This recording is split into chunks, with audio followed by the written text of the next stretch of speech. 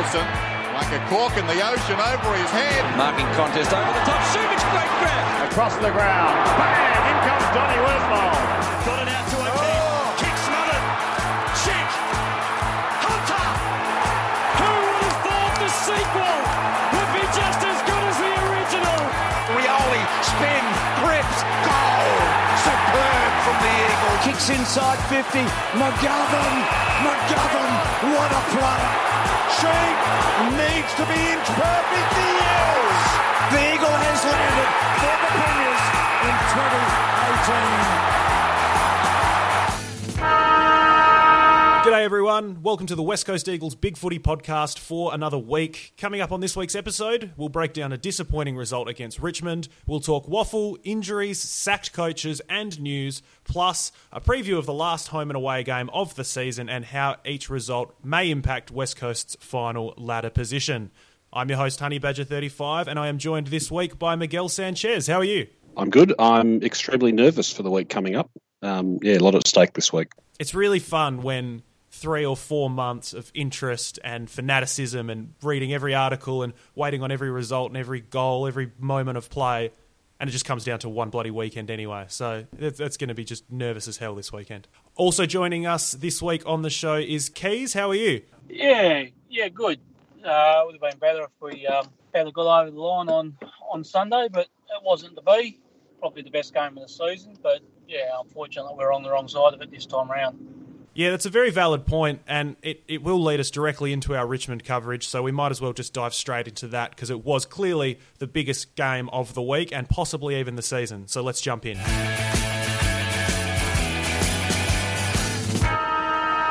West Coast Eagles, 13 goals, 4-82, were defeated by Richmond, 13 goals, 10-88. It was being touted as a potential grand final preview, and in terms of a neutral viewer, I'm sure you wouldn't have been disappointed. Like Keys said, a phenomenal game, but unfortunately for the Eagles, we were on the wrong side of it. And despite a real early onslaught, I suppose, from that West Coast Eagles high possession, short kick, mark game style, we looked to be really on in the opening periods, but then faded late and unfortunately came up a little bit short, Miguel. So what was your take on the game? Yeah, it was as you said, it was a really great quarter, the first quarter, and it looked like we were just going to run away with it. And then from quarter time onwards, it was basically all Richmond. They had the game completely on their terms. They had us pegged back inside our defensive 50, particularly the second and third quarters. The ball never seemed to get out of there. So I think disappointing to lose drop the game, miss out on the points, and really it's going to make it get into the permutations and everything, but it's going to make it really, really difficult to get a top 2 spot now, which is going to make the finals campaign that little bit more difficult. But overall, I think we can take some positives out of the game. You know, the fact that Richmond didn't dominate us for long periods, and we had a few guys who were well down on form. We lost Hutchings, which robbed us of a runner and a rotation in a game that was a real grind. And you could see in that last 5 minutes, a lot of the guys were just out on their legs. And despite all that, we only went down by a kick. So, yeah, fair bit to like out of that, but certainly a lot to work on as well, which I think we'll get to. Yeah, that's the interesting takeaway from me. And it's been a frustrating week, as it often is on the Eagles board after a loss, because it certainly was a frustrating loss. But if you can in any way separate the result, I know that's not easy, but if you could separate the result from the game, I think there is a little bit to be encouraged by there. Like you said, a man down on the bench. The conditions really suited Richmond. Now you can't control the conditions and you have to be able to play in anything. So that's maybe not a fair statement long term. But for me, I thought the first quarter, super encouraging. We were down a man on the bench and we hung tough. Even when Richmond broke open a late lead, I thought, okay, well, this is going to be a 30-point loss. But the Eagles bounced back. You know, we got those last couple of goals, tied the game. We got the clearance when the game was tied to go inside 50 first. So there was some stuff there that the Eagles could hang their hat on. But ultimately, Keys, look, we let the points slip. And as Miguel just touched on, that's going to have huge ramifications for the finals chase for the Eagles. Yeah, I think in a lot of ways the game was a bit of a microcosm of our season. I think when we've been good, we've been outstanding. I think that first quarter we really smacked Richmond in the mouth, and I firmly believe that our best is better than anybody else's when we can when we can play like that, I think we're better than anyone else in the comp. The problem we've had, and we've had it wasn't just that game, it's been ongoing throughout the season, is sustaining that level of excellence. We've been able to do it in bursts, but we've not sustained it. I think, the second and third quarters we fell away, and Richmond probably, they were out there swarming, pressuring best in those quarters, and suffocated the life out of us. And we just, as Miguel said, we just locked pinned down in that inside 50, in our defensive 50. But then the encouraging thing was, despite all that, at the end we were able to pick ourselves up off the canvas and really fight back and give ourselves right back in the game and fight it out. So, and with that, with a man down and things like that, I think we'll, sometimes your losses are hard to take, but I think you often learn more from losses than you do from your wins. And I think we'll go back and review that. There's some clear mistakes that we made, particularly in our back half, and unfortunately Barras in particular made a couple of absolute howlers. That was brought about by Richmond's pressure was really good. So, a couple of the ones that Barras made seemed like they were unforced, but really that, there was a lot of inferred pressure and things. And I think the other thing was, for reasons better known to Simpson, we just we seemed to be prepared to let Grimes just sit back in goalkeeper mode, and it really hurt our movement out of between the arcs, and we were just getting our forwards pushed too far up the ground, so that when we did get clear, it was just coming straight back in. So bit to take away. I think if you compare that to, say, the losses against Geelong and Brisbane earlier in the year, you look at that, you think, well, we played one of, if not the best team in the comp, and were competitive and held our own. So, on another day, we maybe get them. On another day, we might lose by 4 or 5 goals. But going into the game, you're sort of interested to see where we sat in the overall scheme of things. And I think from that game, you can draw the conclusion that, we're balls deep in this. We're not that far out of it. Yeah, not at all. I said on the board after the loss that you look for things that are replicatable and things that you can sort of project that will happen again or seem likely to happen again come finals time. And for me, the things out of that game that you can pencil in, well, one, it was confirmed to us that Richmond's frenetic, all-encompassing waves of pressure, that still is there, which I don't think we needed confirming, but that is still there and that can still mess up the best of sides. So we saw that, and fair enough. If we run into them again, we have to expect that. The other thing was that, our game style very clearly works against Richmond when we're able to execute it.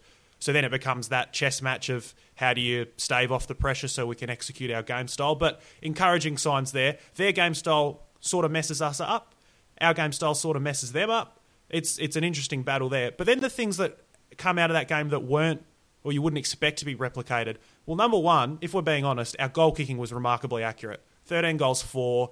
Perhaps on another day, that turns into a 10-7 and it's a very different looking game.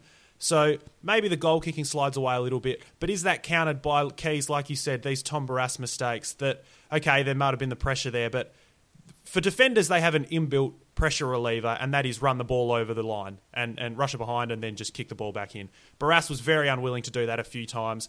I wonder if it's a hold-off from the Hearn deliberate the previous week, but going into finals, I think he will have it drilled into him what he can and can't do on the goal line now that he's had quite a poor day at the office in that regard.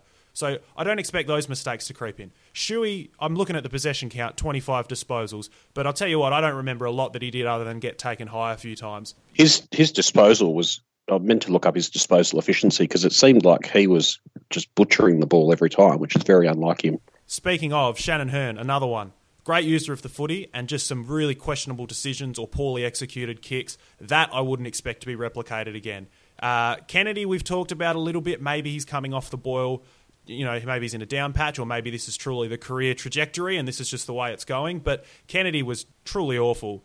As we've said, Hutchings was off for a little bit as well, so we're a man down. There's a few things in this game that I think are very unlikely to happen again should these teams meet. What are your thoughts, Miguel? I thought Kennedy actually played all right. I know he didn't hit the scoreboard until late, but his second efforts and his putting pressure on when he didn't have the ball was sort of back to normal. I thought he did have 5 tackles. He put a lot of hard work in. He took a few marks which he hadn't done the week before in conditions, particularly in the second half, that sort of weren't great for a bloke his size. So yeah, I don't know. I'm not on the board, obviously, so I haven't seen any of it. But I didn't realise Kennedy there was that view of his game. I thought, despite the fact he only kicked 1 goal late, I thought he played all right. We don't do him any favours at the minute because we're kicking to him and really expecting him to change direction suddenly and adjust very quickly.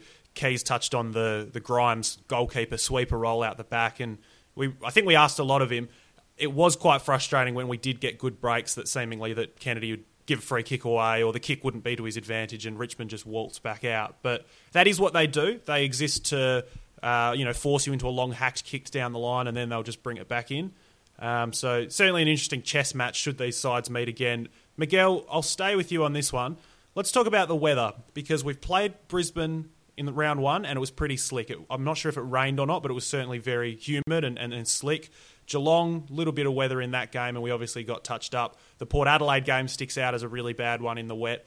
Similarly, we've had some big wins in the wet this year and held up reasonably well, but the game, like you rightly identified earlier, it massively swung when the weather hit. So what do we make of that as we go into finals, knowing that it's something you can't control and you've just got to be better than, really? I thought it swung before the weather hit. It seemed like the weather hit about half-time. The second quarter seemed to still be fairly dry and just Richmond got the game on their terms. So, yeah, earlier in the season, the wet weather certainly was a concern and, the Geelong game and the Brisbane game and Port Adelaide all came in that period. Since probably just before the bye, we've had a pretty good run in the wet. I think the game I can remember most is the Derby, obviously against slightly less quality opposition, but we seem to have turned the corner with that. And in that last quarter, we probably just outmatched Richmond, or certainly in the last probably 20 minutes, and we were able to kick a few goals in the wet. So, yeah, I didn't think the weather played into Richmond's hands a little bit because it aids their style of game a lot more than ours, but I thought we were able to deal with that reasonably well. It was really that second quarter, and I suppose the third as well, when the weather had come, that we really struggled. But yeah, I didn't think the weather had a huge impact. I think it was Richmond outplayed us for a long period of the game. Keys, you talked earlier about an unwillingness to man up Grimes in that goalkeeping role. There was another unwillingness on the day that frustrated a lot of people on the Eagles board, and certainly just watching the game and seeing a guy like Dustin Martin, obviously needs no introduction, and he's just torn us up. Now, he's a star player, he's capable of doing that, but all throughout the week it was built that we'd have this Yeo-Martin matchup that we've seen in the past, and they cross paths a little, but for me, I really feel like Yeo wasn't doing a hard tag on him at all and wasn't even really going head-to-head. Shuey spent time on him, Redden spent time on him, Rioli was standing next to him at a few centre bounces, which I found interesting. So what do you make of the decision to not tag or perhaps more visibly put a negating role against Martin? Yeah, look, I think for whatever reason, we seem to just let him go, which was a bit of a surprise. I think, Yeo was getting his share of it, I guess. So whether Simpson thought, well, we'll leave it as that because we're getting an even break, I don't know. But I think Martin was probably the best player on the ground. So, that we didn't put any time into him specifically is a bit of a surprise. Maybe it's that thing where Simpson's looked at it and thought, well, we're gonna run into him again later on this year, and he's kept some of his powder dry. I don't know, but it was definitely a curious decision just to let him go like that on a day where I think from the stats, I think we were actually winning the clearances, but it was the work. Commentary seemed to, Gary Lyon in particular, seemed to enjoy pointing out the post-clearance contested possessions or whatever, and how that's where Richmond were getting us. And probably that was right, and the fact that we just couldn't get the ball cleanly out of the fence. So maybe that was it. That Simpson thought, well, whilst we're winning the clearances, we're not going to worry too much about Dusty. Yeah, I think we'll see us do some different things when we play Richmond again. So let's talk about that concept of playing Richmond again, because it is something that could feasibly happen. Like I said, touted as a grand final preview coming into last week. So, Miguel, if we were to run into Richmond again, what changes would you expect to see made? Maybe away from personnel changes, but I mean tactical, philosophical changes. How do you think the Eagles would prepare to come and play Richmond again, knowing now what we know? Yeah, I'm not sure. I mean, the obvious thing is what we do with Dusty, and I'm not sure there's an easy answer for that. It did seem like they'd sort of decided, well, Hutchings is our tagger. He's probably not going to be able to match Martin for strength around the ground, so strength and size. So we can't tag him. So let's just not bother. Whether we do try and use Nelson to tag him, or give Yo a bit more of a minding role as opposed to just being in the same vicinity as him. That has worked in the past with guys like guys of similar build. So Fife and Bontempelli. So maybe we do that. Real question about what we do about Grimes, and Daniel Kerr on the Coast to Coast podcast said he would be quite reluctant to man up a player who was as deep as Grimes, because it takes a player out of our forward line. It takes a player out of our out of our clearance and parks them deep forward and sort of takes them out of the play a bit. So I can see the reasoning there, but yeah, Grimes, particularly in that second half when the rain did come, he was just controlling everything. So we need to look at that as well. We were quite good at winning the clearances, but then not maintaining possession of the ball, particularly after that blitz in the first quarter. So that needs to be more of a focus, I think, on maintaining possession once we win possession, because as you guys said, when we turned the ball over, Richmond were just dominating us in winning it back, and then we struggled to hold up the damn wall as they were attacking, and struggled to cope with the pressure that their forwards were putting on as well. So, yeah, it's certainly a bit to look at, but I think they're the main things, what we do with Dusty and what we do with Grimes. I think on the Grimes one, and this is so easy to say, sitting on your couch on Sunday morning on the other side of the country in the dry, but the reason that there's so much success with what they do with Grimes or whoever is playing that spare sweeping role is because there is that frenetic pressure on the ball. So you see kicks that are tailor-made to be intercepted or cut off or in some way, shepherded to the boundary line. Not effective kicks is what I'm driving at, because of all the pressure on the ball on the half-back line. The few times that the Eagles were able to get possession and link up handballs a few times, run it from the back 50 to just inside the centre square, well, that's where we got all of our production from. And a few times, it's the way it is with Richmond. If you break through that first line of players, you can get a chip kick into the centre circle, and suddenly you've got a guy, standing there in acres of space, not knowing how he got in so much space because you've broken through that first wall. So I think, as easy as it is to say, and as it would be obviously a lot more difficult to put into practice, I think the way you take Grimes out of the equation is not by dealing with Grimes, but it's by dealing with what's happening further up the field. But much easier said than done, and obviously a system that Richmond have used very successfully for years now. Keys, before we move away from the Richmond game, do you have any parting thoughts? Yeah, I was just going to touch on what you sort of said, we're saying there about with Grimes, and I think it's probably why the rain has such an influence when it does come, in that it does take away our kick mark, which that's, as much as wet weather could be seen as our kryptonite, the kick mark is Richmond's. And I think if you can use the ball and spot up targets and work your way through without those blind kicks or hack kicks, as you say, forward, it exposes them. Because, again, another Gary Lyon favourite to point out is how McGovern doesn't respect his opponent and just lets them go. Well, I don't think Grimes is showing too much respect to his opponent, just sitting back the way he is. If you can get that ball and you can use the ball cleanly through between the arcs, as you say, Grimes then becomes a witch's hat and watching guys running past him into acres of space. So it's fixing up that disposal through the middle part of the ground, and that's where I think, if we get them on a dry day in September, I'm going to be a bit more confident about how we go about beating them.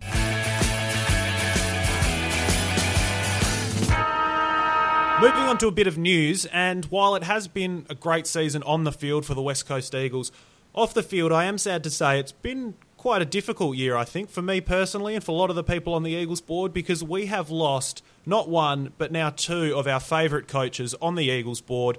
First, Brad Scott was sacked earlier in the year, and then now, yesterday, somewhat surprisingly, with 1 week left in the season, the Fremantle Dockers have killed all of our best content and sacked Ross Lyon.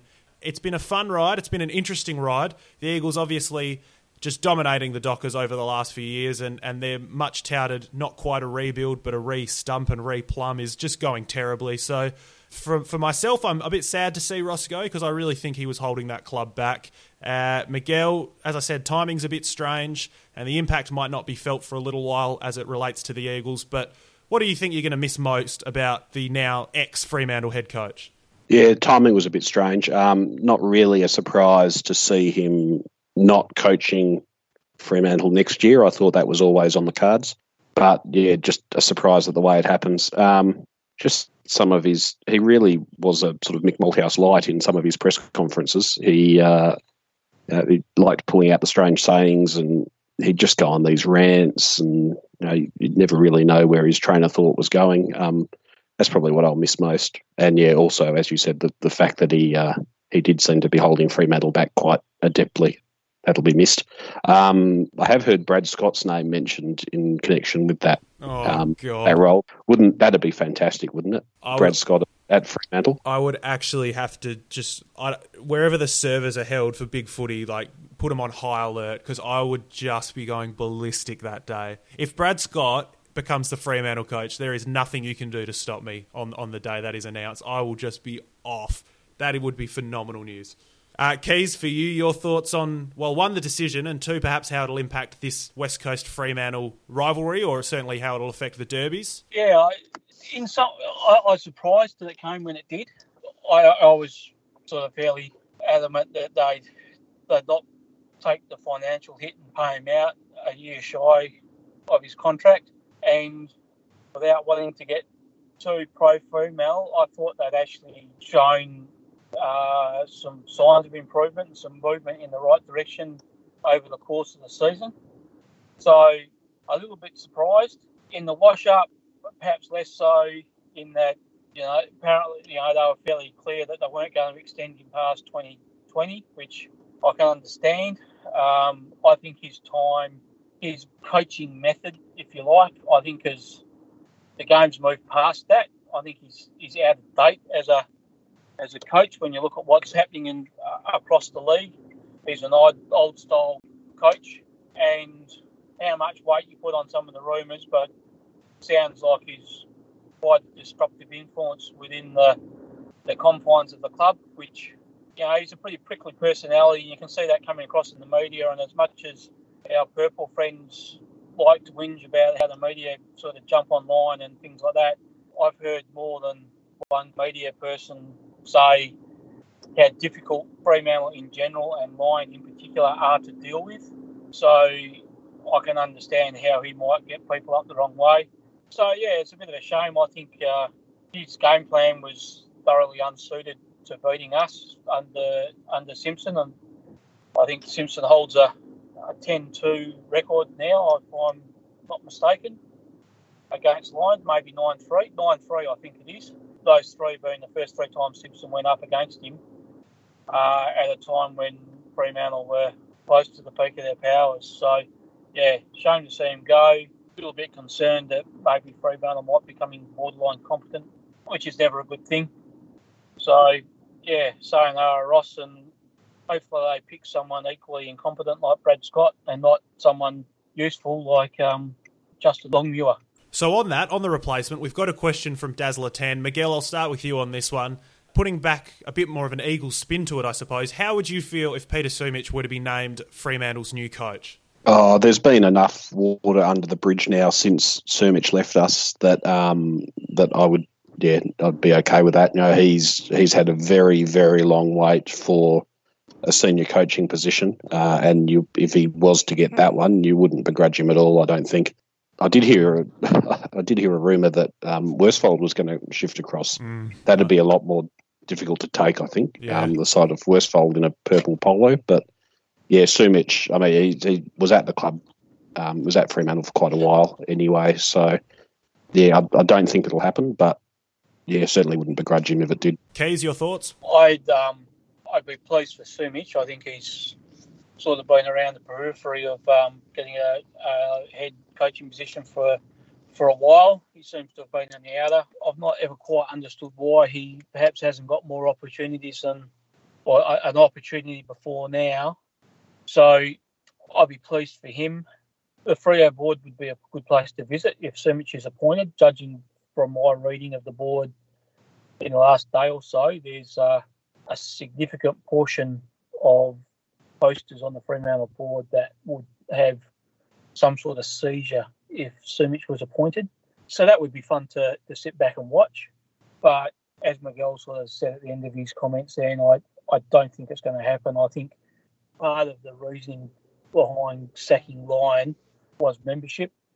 And I think whilst there'd be a group of supporters at Fremantle that would be really pleased to see Sumich appointed and would jump on, there would be an equal percentage that would be annoyed about it, given the way that Sumich left the club on not so great terms, albeit that I think the issues were more with Lyon than the club. But yeah, it'll be interesting to see if he is interviewed and how that plays out.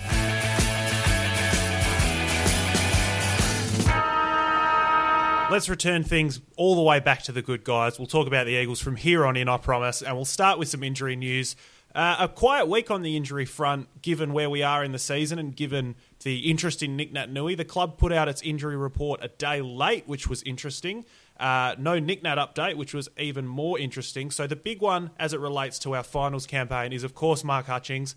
Unfortunately, re-injured the hamstring. He's listed as 3 weeks, so a bit of pressure on him now to make his return, not only to start the finals, which you'd almost say you'd almost rule it out. You'd say it's very unlikely, but even return this season, he'd really want to be ticking all the boxes and getting things back on track to put his hand up to return for a potential semi-final, a potential prelim final, or even a grand final.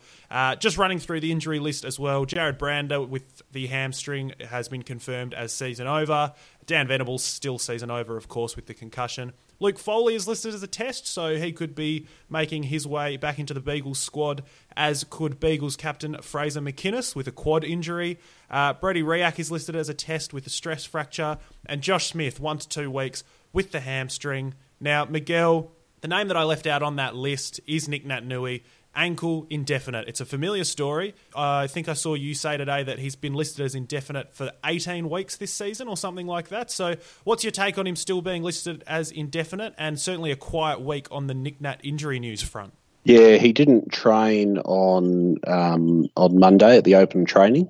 I was down there for a little bit and he wasn't out anyway. There wasn't sort of much in the way of reports from open training this week because there was stuff going on the other side of town at the same time. Which I think had the footy media industry's attention. Yeah, it's looking, I think, less likely now. I mean, it was all great news last week when he was running again. But yeah, just the fact that we've had no news, I don't know. I'm not surprised. I think regardless of whether he was going to play in the first round of finals or not, they'd still have him listed as indefinite because they just want to keep our opponents, whoever they are, guessing. But yeah, just for me, the fact that he didn't train at all and that there's been nothing said has me thinking, yeah, maybe it's now less likely that he'll actually suit up, which is unfortunate, but I suppose it also saves us from a bit of a selection dilemma. And the team that we put out there against Richmond, the 22 we put out there, showed they could match it. So if we don't have him for finals, we'll just have to make do. Part of me hears what you're saying, because to have no report whatsoever is a little bit strange. But the other side of it is, I guess, what are they going to say? Yeah, he's still running. Like, I mean, he's not going to be at full training for a little while. You wouldn't have thought. But if he started running last week and he returned to training, a little sentence saying, "Oh, and by the way, Nick Nat's going fine," would have been appreciated. But I'm perhaps less willing to read too much into it than you at this stage. Although, yeah, it is obviously cutting it fine timelines-wise. Keys, your thoughts? We're currently 2 weeks away now from a potential return. Where are you at now with the Nick Nat Willie won't he situation? I think no news is exactly that. No news. I don't think there's anything they could add. I think with Nat Nui, the club wants people guessing.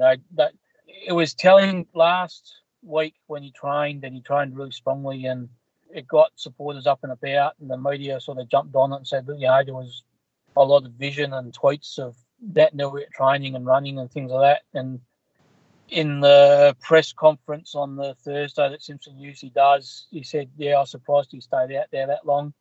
I was surprised on the day that he was out there so long, simply because the club usually would play, and particularly with Nat Nui, they tend to hide them away and they don't really show to the public what's going on. And I wouldn't be surprised at the slightest if Simpson's just turned around and said, oi, guys, just keep him indoors, keep him out of sight. We don't really want anyone knowing one way or the other, because I think they just get tired of it, and they just rather people just not know and just say, he might be back. They'll just keep him going as long as they can until the point where they say, if the ankle's not improving, they'll say, right, it's time for surgery, and that's when we'll hear about it. Or we'll be told on the Thursday before his first game that saying Nick Nat's in the side.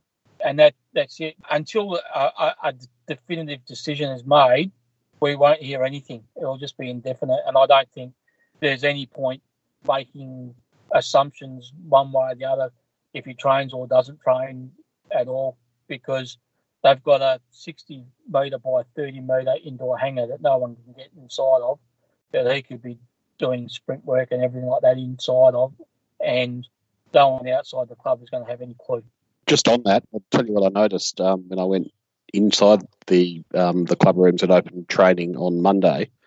The first time I went in, just around the back of the cafe by the lift, there was this big glass pane, and you could see into the gym, and you could see everything that was going on in the gym. And I went in on Monday. They've frosted that glass, so you cannot see what's going on in there now. So, obviously that's a bit of a security and privacy thing that they've picked up on. Back-to-back weeks with a Big Footy podcast exclusive. So you heard it here first. Nick Nat Nui is behind that frosted glass. He's bench pressing trucks. He's ready to go, and we just don't know anything about it until the club wants us to. So another good exclusive. Thanks very much, Miguel. No, I tell you, he's not just behind the frosted glass. He's behind in the cryogenic chamber, he's frozen and just being ready to thaw out for the finals. I'll just before we move off injuries, just touching on Hutchings with 3 weeks. Even if he's fit for finals, he's not going to.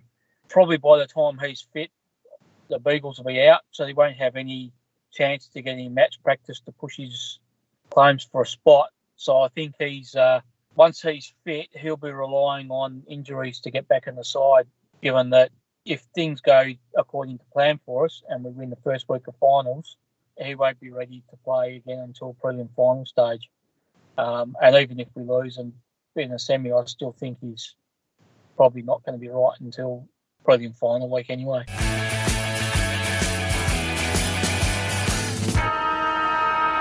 With that, we will move along to the Beagles, and they are shaping quite nicely for the finals, interestingly enough. It looked a little bit far away a few weeks ago, but they're ticking the boxes, and they've set up a pretty straightforward situation to make finals. Their latest result last week, they defeated East Perth 4-11-35 to 1-5-11. There is really not a lot to read into this game. The weather was atrocious. It was pretty much just a bunch of blokes all going for a swim. The puddles were unbelievable. If you want to jump on the Eagles Facebook and check out the live stream video that will still be up. Pretty remarkable game of footy. East Perth was scoreless to halftime. So in terms of the footy, not a lot to take out of it. Now, some of the key players, Chris Marston, 25 disposals, and he could be close to a recall this week. Archie had 20, and Liam Duggan had 19, and from all reports got through unscathed. Not on the injury list. He's made his return now through the waffle, so potentially a return for Liam Duggan in the near future. Now, as I said, shaping up for the finals, it is the last week of the WAFL regular season this weekend. The Beagles, interestingly, play Sunday whilst everybody else plays Saturday, so they will know what they have to do. And the equation is simple. It's as follows. If West Perth or Perth lose, a Beagles win sees them get in. Now, if they both lose, the Beagles could jump all the way up into fourth. They've got a great percentage compared to these two other sides. So West Perth play the second-placed South Fremantle at home. Perth, they travel to Peel to take on the Thunder, who are not too far off the finals race themselves. So two pretty tough games there for the opponents. And for the Beagles, Sunday 2:15pm, they play East Fremantle, who are third from the bottom. And that is a nice little home game at Mineral Resources Park. So, as I said, they will know the situation. There's no Eagles footy on the Sunday. Obviously, the Eagles play Saturday night. So, come Sunday, 2:15pm, the Beagles may just need to win and they're in. So, a good opportunity to get down and really rile up the crowd support there. Yeah, the other nice little bonus for us is because the game's on Sunday, all our players can play. We don't have to worry about holding an emergency over because we've played the night prior. So we'll have, injuries aside, we'll have a full list to pick from for that game, which is important. And a fairly strong side with McInnes, Foley and Riak all coming back in this week. Yeah, it'll be a reasonably full-strength WAFL side that we put out. It'd be probably like 18 odd listed players, I imagine. So that's a good position to be in.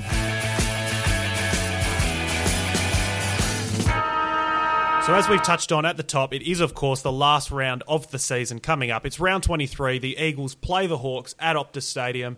But before we get into that, let's take a look at the finals permutations, because with 1 week to go, there is still plenty to play for, and the Eagles still have a lot of opportunity to finish really anywhere in the top 2, 3, 4, and even down to 5th. So the Eagles definitely need to win. That's the clearest. We can say that for certain. An Eagles win sees them finish 2nd or 3rd. Now, there is a small chance that they could be caught on percentage even if they were to win, but as I said, it is a small chance. So small chance we can get to top as well. Oh, that is true. Now, I will say, look, the outlier in all of this, or rather the option that I'm ignoring, is that Carlton would have beat Geelong in Geelong. If that happens, that throws a whole other series of quirks into the mix, and Keys, like you said, the Eagles could still finish as high as 1st, but let's assume that the Cats get the job done, and they've got a very superior percentage at the minute, so we'll take them out of the equation, and we'll just look at the Lions, we'll look at us, we'll look at Richmond, and even Collingwood on the Friday night. So, quite simply, if the Eagles win, they will finish 2nd or 3rd.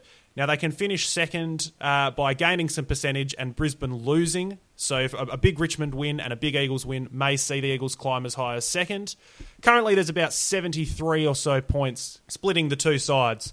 So if the Eagles were to get on a big roll, or indeed if Brisbane were to concede 73-0, the Eagles would jump them on the ladder. So certainly that Sunday game is very important for the Eagles. Now, should the Eagles lose on Saturday night, they will finish 3rd, 4th, or even 5th. The way they finish 3rd is with a loss and a Richmond loss. The way they finish 4th is with a loss and a Richmond win. And as I said, even a win could see them finish 4th. But the situation we really need to be focused on here is 5th place. So for that to take place, the Eagles would need to lose, Richmond would need to win, and Collingwood would need to beat Essendon on Friday night. Now, we'll know part of that equation come our game, but with the Richmond-Brisbane game being played on Sunday, the Eagles just really need to handle their business, do their job, and really just close the door on anything outside of a top 4 finish. With that said, let's move along and look at the game. The Eagles, as I said, play the Hawks 6:10pm on Saturday night.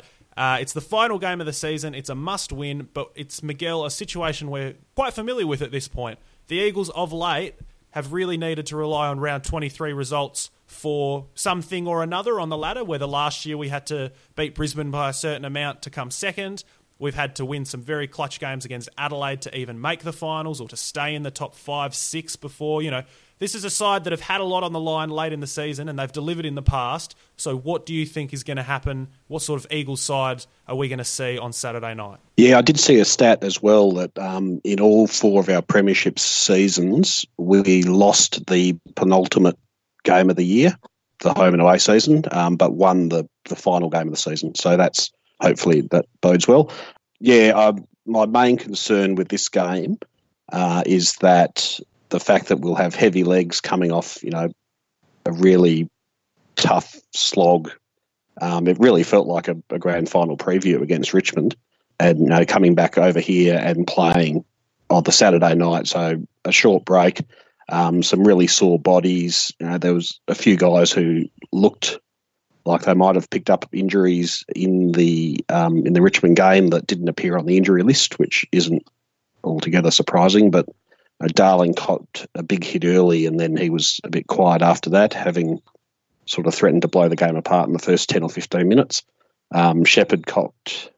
I thought he'd dislocated his kneecap or something. It looked shocking, but then he came back out and played out the game. But he might be another one who's in doubt to get up. Sheed, I didn't know what happened to him, but he seemed sore and playing in the forward line for a lot of the game and had a lot of time on the bench. So, yeah, there's a few guys who might be in doubt.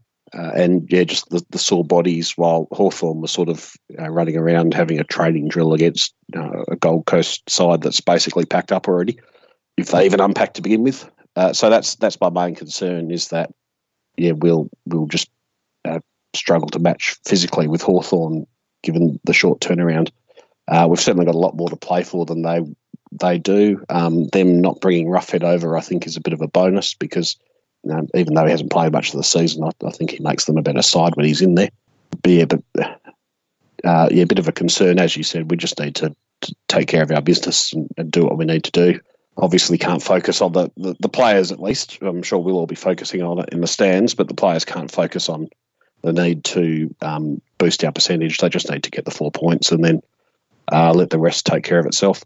So just quickly on the Hawks, they can still make the 8. They would need to win and the Dogs would need to lose, which is, if you've watched the Dogs play lately, looking quite unlikely, but certainly they won't know the result of that game by the time we're playing. Obviously, the Dogs playing on the Sunday, so the Hawks will still turn up with a fair bit to play for. Now, Keys, we've played the Hawks earlier in the year.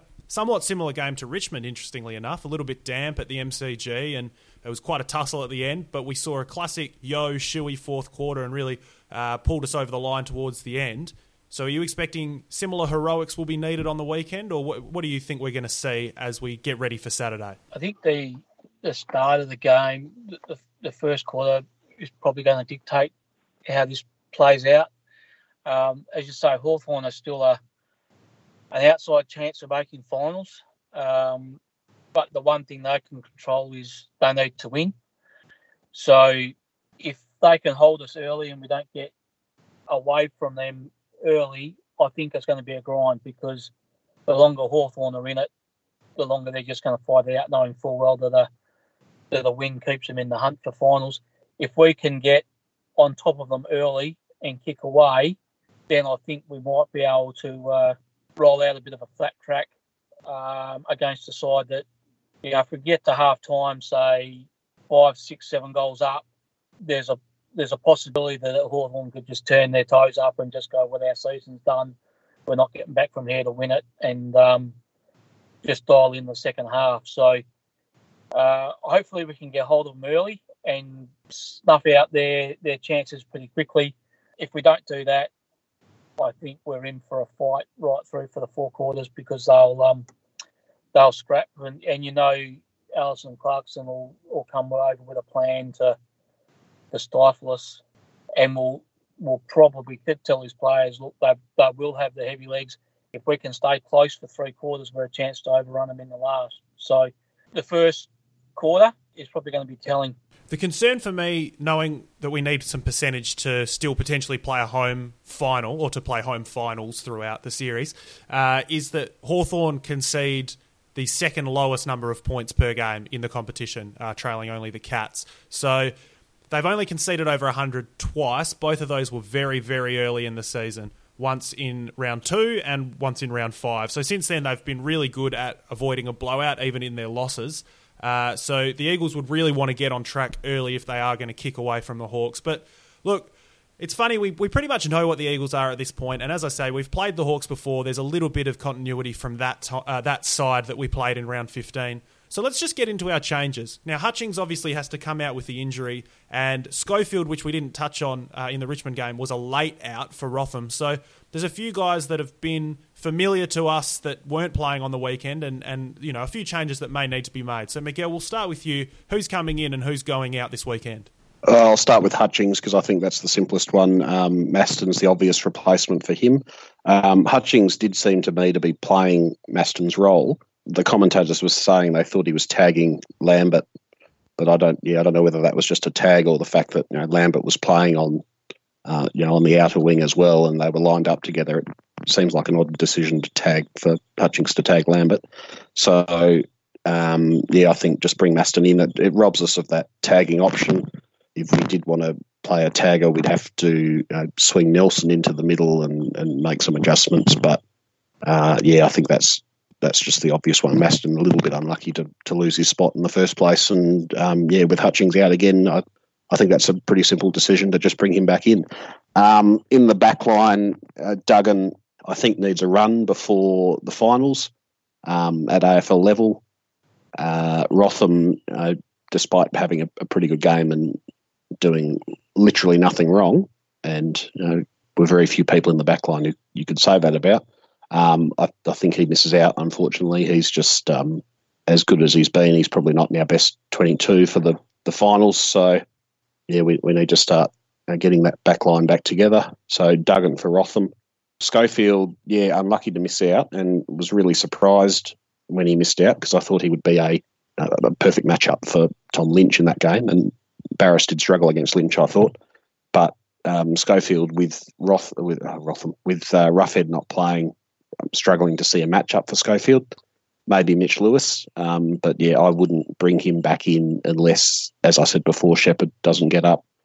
And the other one is, Jared Cameron's still thereabouts, unlucky to lose his spot as well. Petruccelli, I thought, had a really quiet game after quarter time. He was barely sighted at all. He did have a good first quarter, as did most of the team, but went missing after that, and I'm not convinced about him.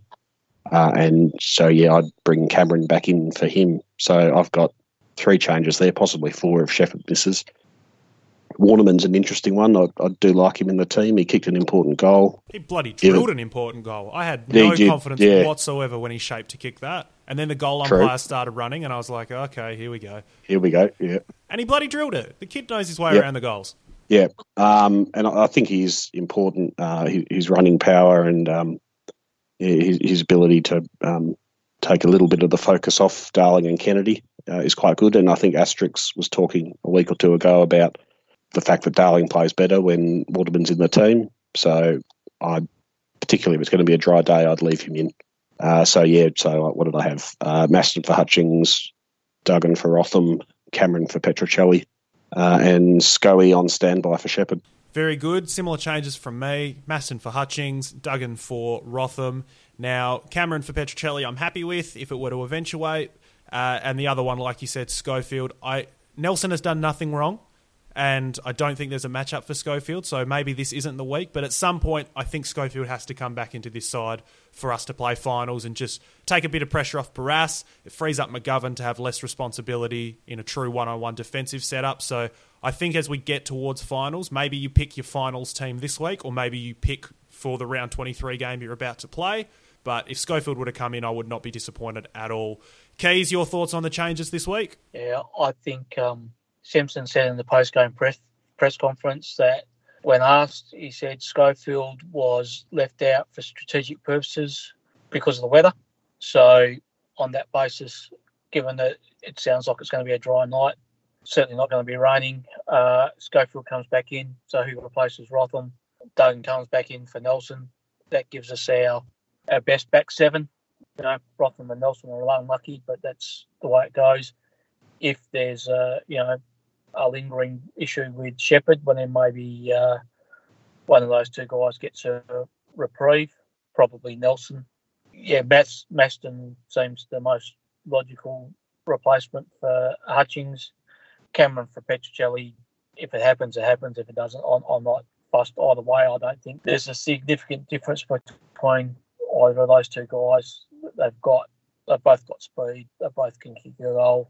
Cameron's pressure is probably a little bit better than Petruccelli's. But, yeah, I don't think there's much difference between those two. I think, winning or losing is not going to depend on whether we play Cameron or Petruccelli. In the back of my mind, there's an idea that we play both those two boys and leave Waterman out and just try and kill Hawthorn are not a quick side. We just go all out pace in the forward half and just try and blitz Hawthorn. I don't know. I doubt that'll happen. I think Waterman's been doing well enough to keep his spot. So I think Schofield, Duggan and Maston in for Rotham, Nelson and Hutchings, and possibly Cameron for Petch. Yeah, we've got to get what we think is our best 22 for finals into this game. So whatever make up the match committee think is our best 22, that's who we've got to get out there on Friday night. Right, let's just do the prediction. We know the equation. We know that we have to win, and if we want to host finals, we have to win significantly. So, Miguel, I'll start with you. Is that going to happen on the weekend? And which Eagle is going to stand out as we make this charge towards what is hopefully a top 2 finish? I think we'll get the job done. I don't think we'll get... I like Keys' idea of blowing them out early and Hawthorn rolling over and turning up their toes, to mix a metaphor. But I think they'll fight until the end. But I'll pick us by, say, 24 points, and I'll back Luke Shuey to turn around what was, I thought, a pretty poor game from him. And yeah, he's a finals player. He's a big game player. Lowered his colours on a big stage last week, and he'll turn that around with finals around the corner. Keys, your thoughts about how the weekend plays out? Yeah, as much as I'd like us to blow Hawthorn off the park early and have a big win, I respect Hawthorn too much as a club to think that that's what they're going to do. So they'll fight. I think we'll win, though, probably by about 18 points, simply because it's at home and we're a better side. And I think we're not going to have an off night. We're going to turn up as well. So I think we win. I am kind of glad that Roughhead isn't playing, because I was starting to have flashbacks of 2007 with Scott Lucas playing his last game and kicking 7 goals in the last quarter. Yep. To wipe off percentage and drop us from second to third, which was rather significant the way that season played out. So I am glad that Roughhead's not playing, because if we were 9 goals up at 3/4 time with Roughhead in the side, I'd be nervous. But yeah, us by 18 points, and in a similar vein to what Miguel said, I'm going to back Barras to redeem himself and come out and have a really big game. For myself, I am going to say that the Eagles are going to win. We will win by 29 points, and that might not be a lot on the night. It might be a bit doom and gloom on the board, and, top 4, I guess, but we won't come second. But looking at Brisbane, they don't play at the G a lot. They only played there once this year. They lost in round 4 to Essendon by 47 points. Obviously very different sides, but they played Richmond there last year and lost by 93 points. They haven't won there since 2014. Obviously, like I said, Brisbane have changed significantly in that time. So it's not the same proposition, but it is an unfamiliar venue for them. And it's perhaps, the Tigers have plenty to play for. The Tigers could still finish second. So I think we will win by about 29 points and we will sneak into second. Thank you very much, Richmond. Thanks to the Richmond Tigers, who are going to do a job on Brisbane on Sunday. Now, moving back to Saturday, best player for us, Jack Darling. He kicked 5 last time we played the Hawks. Like Miguel said, he threatened to tear that Richmond game apart in the opening quarter. He's clunking big marks around the ground, so going to back him in to finish strong. And while he may not win the Coleman this year, he certainly can throw his hat in the ring for a podium finish. So let's say Jack Darling has a big weekend.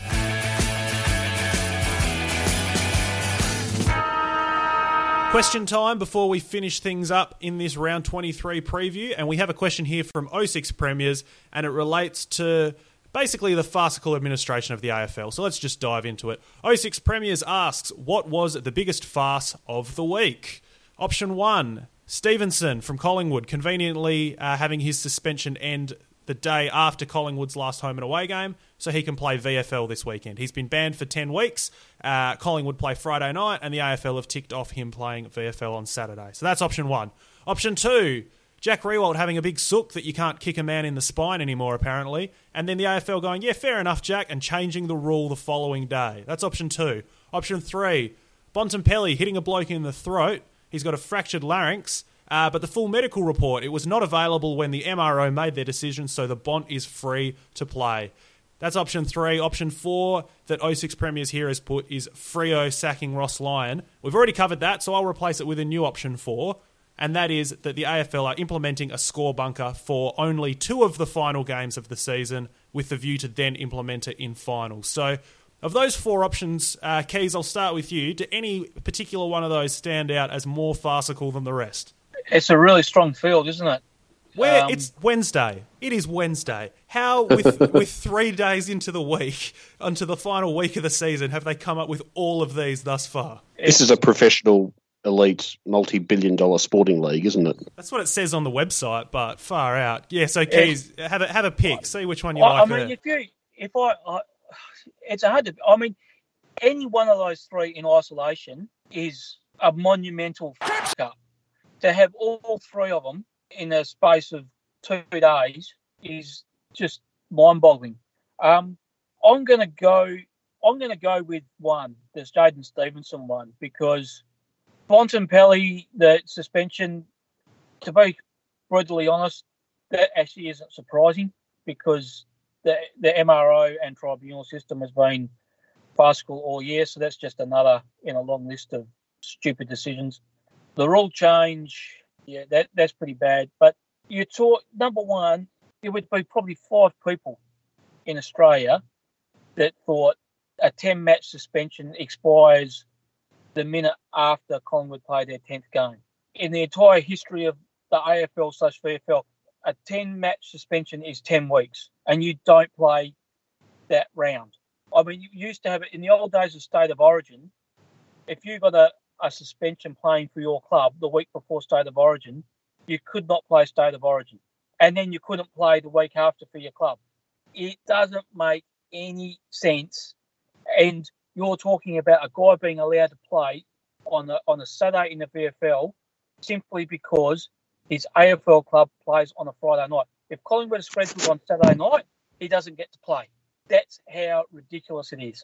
Yeah, and you're setting yourself up for the situation wherein now some people have argued that there's, differences in the wording, 10 games versus 10 weeks. But if you get done for striking, you punch a bloke in the head and you get a week, and your team plays on Thursday night and then your Waffle Club plays on Sunday, can you play? Of course you can't play.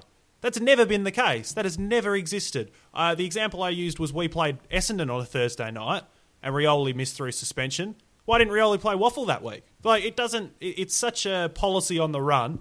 In fact, that has this whole week has been policy on the run, but it is such a baffling thing. And that's before you even look at the fact that a guy betting on 1/3 of his club's games was given a 10-game suspension. Because and the split between 10 games with 12 suspended was arbitrary as well, and conveniently allowed him to come back for week 1 of finals. Yeah, and it's 12 suspended, so if he does it again, he'll definitely get those 12s. Mate, if he does it again, he's getting a life ban anyway. So who cares about suspended sentences? Anyway, Keys, your vote is number 1 in a very strong field. Miguel, any of those stand out for you as more farcical than the rest? Yeah, I was going to go for all of the above. Yeah, the Stevenson one, I think, for all the reasons you guys have said, it particularly sticks in the craw. The Riewoldt one I just found amazing, given that, what was it, 2 weeks ago, that the AFL said they were going to have a 12-month moratorium on any rule changes. That lasted about a week, although they'll of course say this isn't a rule change, it's an interpretation change. And yeah, the bunker is one that's sort of, I think, fallen by the wayside a bit just in with all the other news. But the fact that they're instituting all these changes to how we score games a week before finals and for a couple of games before finals just to trial them is ridiculous. Really, the time to do it is to run the bunker during NAB Cup or something and bring it in for round 1 next year. Is the score review system that stuffed that it's not going to work for finals the way it is now? I think the score review system is that stuffed. I don't see how a bunker fixes it. Well, that's I don't see issues with the score review. I don't think are tied to there being a bunker. It's what they're doing it on. I just don't see how a bunker solves the problems they've been having with the score review anyway. Well, I think a lot of the issue is the personnel that they've got to do it. So if they've got a bunker, then they've got, So you've got presumably someone more senior. Instead of one idiot in one spot, you've got a collection of idiots in a bunker. It's.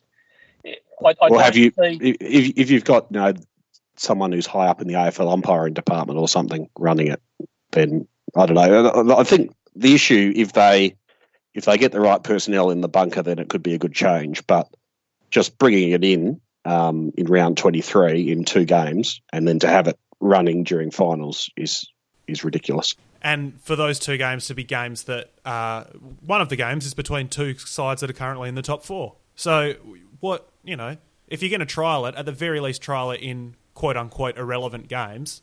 And anyway, it's the AFL's history of just instituting things with no forethought whatsoever is really on display. So all of the above / the bunker.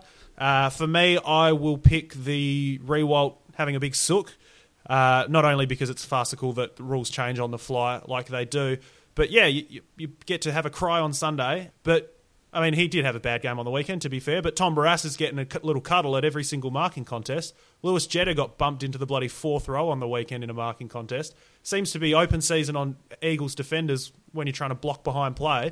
And I know Simo raised it because he discussed that he raised it. He was quite open about it.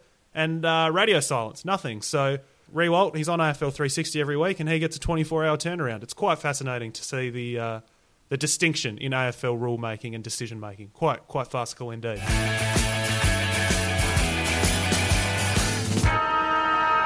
Anyway, that is enough ranting from us. That will do it from us this week.